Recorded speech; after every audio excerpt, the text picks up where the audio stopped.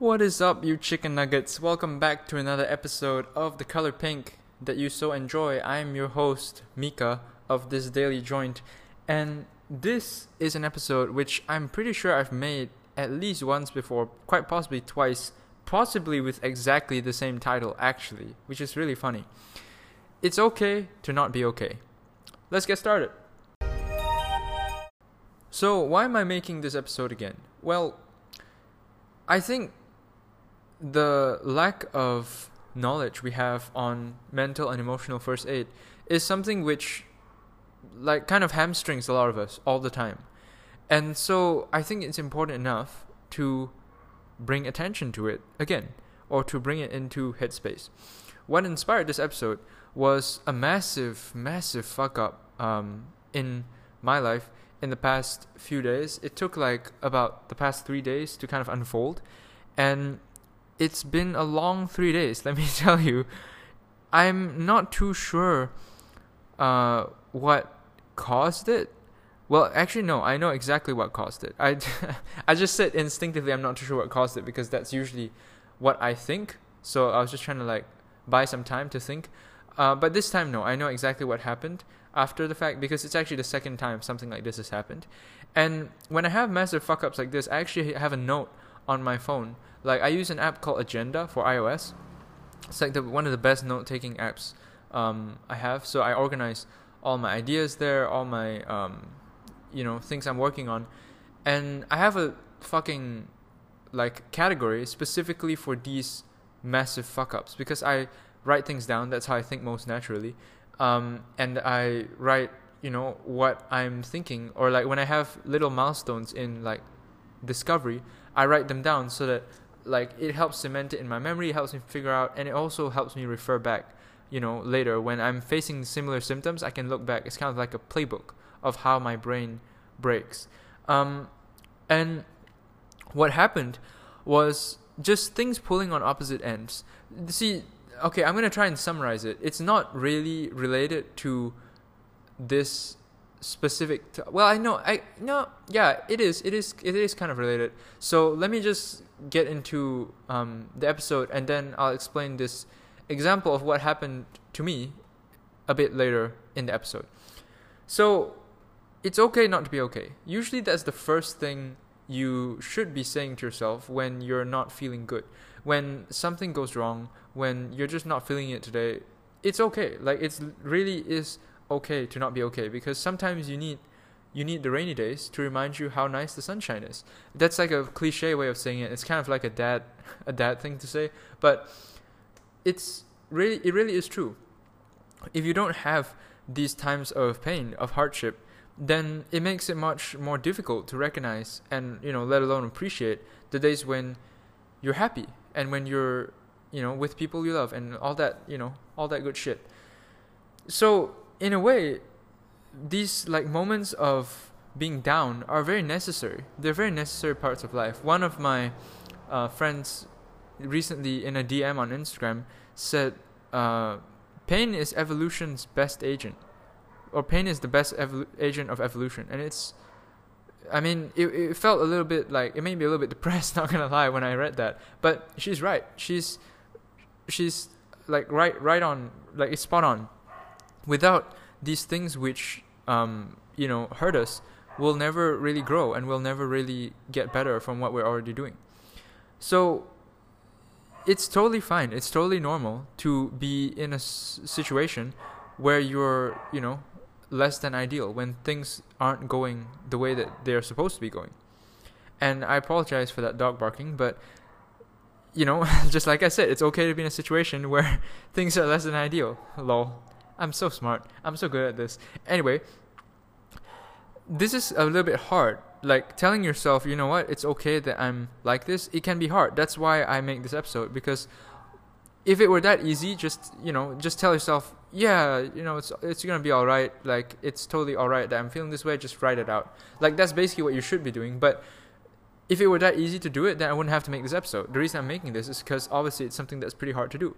And, I experienced this, I was reminded of this firsthand when I tried to do it myself yesterday.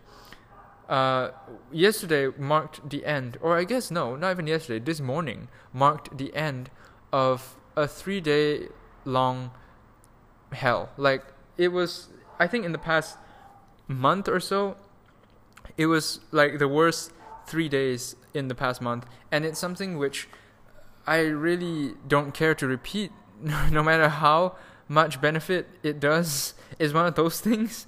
And what happened was basically, like, I'm an extreme extrovert. I really need to spend time with people all the time. And the problem is, people have lives. I've met one person in my entire, like, 20 years alive who is as much of an extrovert as me. And even then, we're a little bit different as extroverts. He doesn't mind spending time with strangers all the time. I'm a more focused extrovert. I want to spend time with people all the time, but I want it to be the same people, which is hard because it's hard to find other people who also want to spend time with people all the time, want to spend time with you all the time, and has the opportunity to spend time with people all the time. Like, it's difficult to find someone like that whose life is structured like that. For me, it's like structured explicitly because of that, because I want to be able to spend time with people all the time. So, like, you know, I've had years of practice, but people have jobs, people have lives, whatever shit, boyfriends, whatever. So it's just been a period of like social scarcity. Honestly, I didn't really hang out with anyone for the past 3 days ish, and it really killed me. I know it sounds really weird, but this is what I mean. I'm an extreme extrovert. I really need to spend time around people, like, all the time. And if not, like, I just don't do well. I definitely am smarter, happier, healthier, calmer, you know, more composed and shit when I am around people, when I have the right dose of social interaction. Now, what made these things complicated is that it wasn't just the fact that I was feeling bad that I couldn't socialize with people. I was feeling guilty that I felt bad because I wasn't socializing with people. Because the relationships that I'm cultivating right now are a little bit complicated. They're like, I'm focusing heavily on this one relationship, which is very recent but is very deep, and it's deep in an unnaturally quick way. Sorry about that. Excuse me. And I've actually used this as an example in several other episodes. It's this friendship triangle. If you guys, the OG listeners of this, you'll know exactly what I'm talking about. The friendship triangle. My relationship with these two ladies that I met very recently, focusing very heavily on that now. As a matter of fact, that's the reason I quit my job, like, so that I could spend as much time as I can with these people. Now, like, these two relationships are things that I invest very heavily on. I structure, like, I drop everything to go hang out with these people, and I don't really do that for many people because, you know, like, my stuff, I've got 2 full-time jobs as of now. I didn't quit. Like, my job ends, I think I end my post on, like, January 1st 2020, so I'm still working 2 full-time jobs technically, you know, one full-time job that pays bills and another one which is like this content medium, YouTube, Instagram, podcast, whatever shit. And so, like, a lot of stuff to do, but I drop things just to hang out with these people because I, like, care that much. And the thing that weirds me out is, obviously because I care a lot, I can't spend time with them. It's a little bit of a bummer. Well, not a little bit of a bummer. It's a big bummer as an extrovert. But also, I feel kind of bad because, you know, I ask them all the time, you want to go do this, you want to do that, and I'm not afraid of rejection anymore at this point. Like, most of the time they say no because I ask them literally sometimes 3 times a day. You know, you want to go for breakfast? You want to go for lunch? You want to go for dinner? Like, it sounds annoying, but, like, literally that's how much socializing I need. If I could have it, like, my way, I would be with at least one person, like, not by myself. 95% of the time I'm awake. Like, literally, I'm not kidding, because that's how much, like, social time I really do enjoy.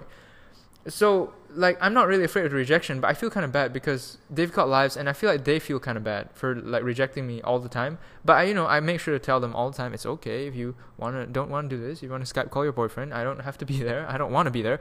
But it's quite like, prickly dynamic to navigate. And in addition to that, I guess, like, the reason when I entered this, like, these relationships which grew very quickly, very deeply, and very fast, that's what quickly means, I kind of had an expectation which was a very unwise thing to do. I had an expectation that things would be just fucking strawberry bliss. Like, I'd be hanging out with them all the time, be, spending all kinds of quality time with them. It's like we're part of a family, like part of one family. And I guess that was unwise because we're not part of the same family, and they have their life and I have mine. But it just doesn't work out that way. And so it sounds like a little bit like I'm a bit clingy, but in reality, I just have a massive sense of urgency because I know that these people don't stick around. These people won't stick around. Like, I've lost too many friends to, just time wearing them down, responsibilities as they grow up. I've lost too many people like that to take these like hangouts for granted anymore. For instance, I can give you an example because you guys don't know her, so I can, spill all the beans, and she's completely anonymous anyway. One of my friends in this friendship triangle, she's got a boyfriend who, they're big fans of Australia, so we're both Malaysian. We're all Malaysians here, right? Her boyfriend, and me. And Malaysians stay in Malaysia, but Malaysia is actually pretty close to Australia. And now culturally, among like the upper middle class, especially the Chinese upper middle class actually, in Malaysia, they tend to like the idea of moving to Australia. Like, their kids all go to Australia for college, or mostly. Like, if you're Malaysian and you went to Australia for college, chances are you're an upper middle class Chinese person. Like, that's pretty much, it's just a thing, it's just a trend. And so it's in their plans to migrate to Australia in like a few years, once her boyfriend's done college, once they, work up a little bit of savings, once they figure shit out. And, it's a pretty serious relationship, her and her boyfriend. The thing is, I have no intention of moving to Australia because it's expensive. I don't really like it there enough to move. I've been there a lot as on vacations as a kid, and like I don't see why I would do that. And so like this very close friend of mine it's a strong possibility in the near future, like 3 to 5 years, that she'll be gone. And that really, like, it upsets me in a way, even though, I mean, it's her life. I would support her decision, but it's just a little bit upsetting. So I know that, we're not going to have the chance to go out for lunch on a Sunday afternoon for like the next 20 years because, shit moves on. She's going to have a family. She has other responsibilities, whatever shit. And so I try and make the most out of time now, which is why I have this sense of urgency. But at the end, on the opposite end, that sense of urgency is kind of like pulled back by sense of like guilt, because like it's just like you feel bad, asking people all the time, and then you feel bad that because they probably feel bad for saying no all the time. So it's like a massive mindfuck. Like, hopefully, I just took 8 minutes to explain that stupid example, but hopefully you kind of get like how much this kind of bothers me. I couldn't even say it. Like, if you asked me like a few hours ago, I wouldn't have even be able to say that. So this is really fresh off my mind. So if it doesn't make sense, that's probably why. But the point is, like, massive mindfucks like that, they really do screw you over. They have the massive potential to screw you over. For me, the biggest recurring problems are with people and like relationships and attachments in relationships and like stuff like that. So I have to really be careful. This has happened before when I've contemplated, when I moved from Canada to Germany to start my first job. This was like a big problem as well. And so it's something which has happened before, so I probably should, like, I'm better at dealing with it now than I was back then, but it still has the capacity to stall a lot of things. Like, for instance, this episode's late.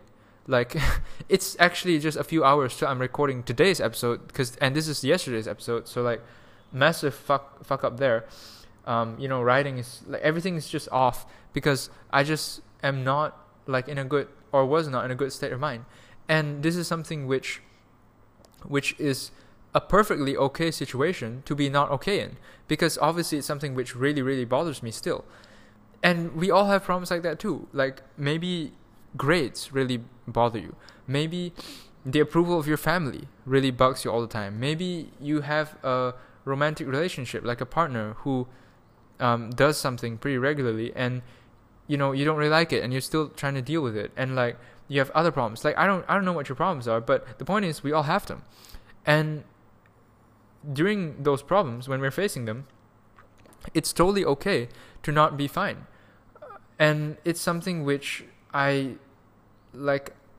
mean, even I'm not trying to like point fingers here. Even me, I sometimes still struggle, because it like there's part of my head which kind of like screws up, in the sense where, okay, like, so for my personal case of relationships, I'm like, okay, these people aren't dead. These people, like, I'm gonna hang out with them this weekend. That's pretty much confirmed because we already made plans. So like, there's really nothing to worry about. Like, it's Wednesday, just 2 more days, and then can hang out with these people, and that's not big of a deal. It's not like they're gonna move to Iraq and I'm not gonna see them for the next 10 years.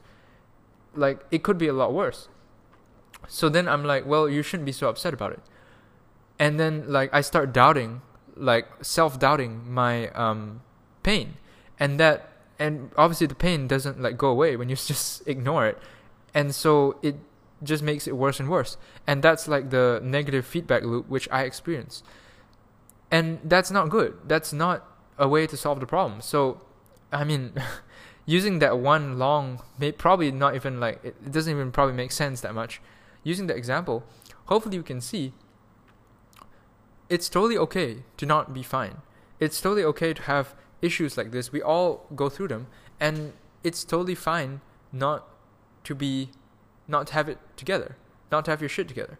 And I don't know if it's too obvious, this message.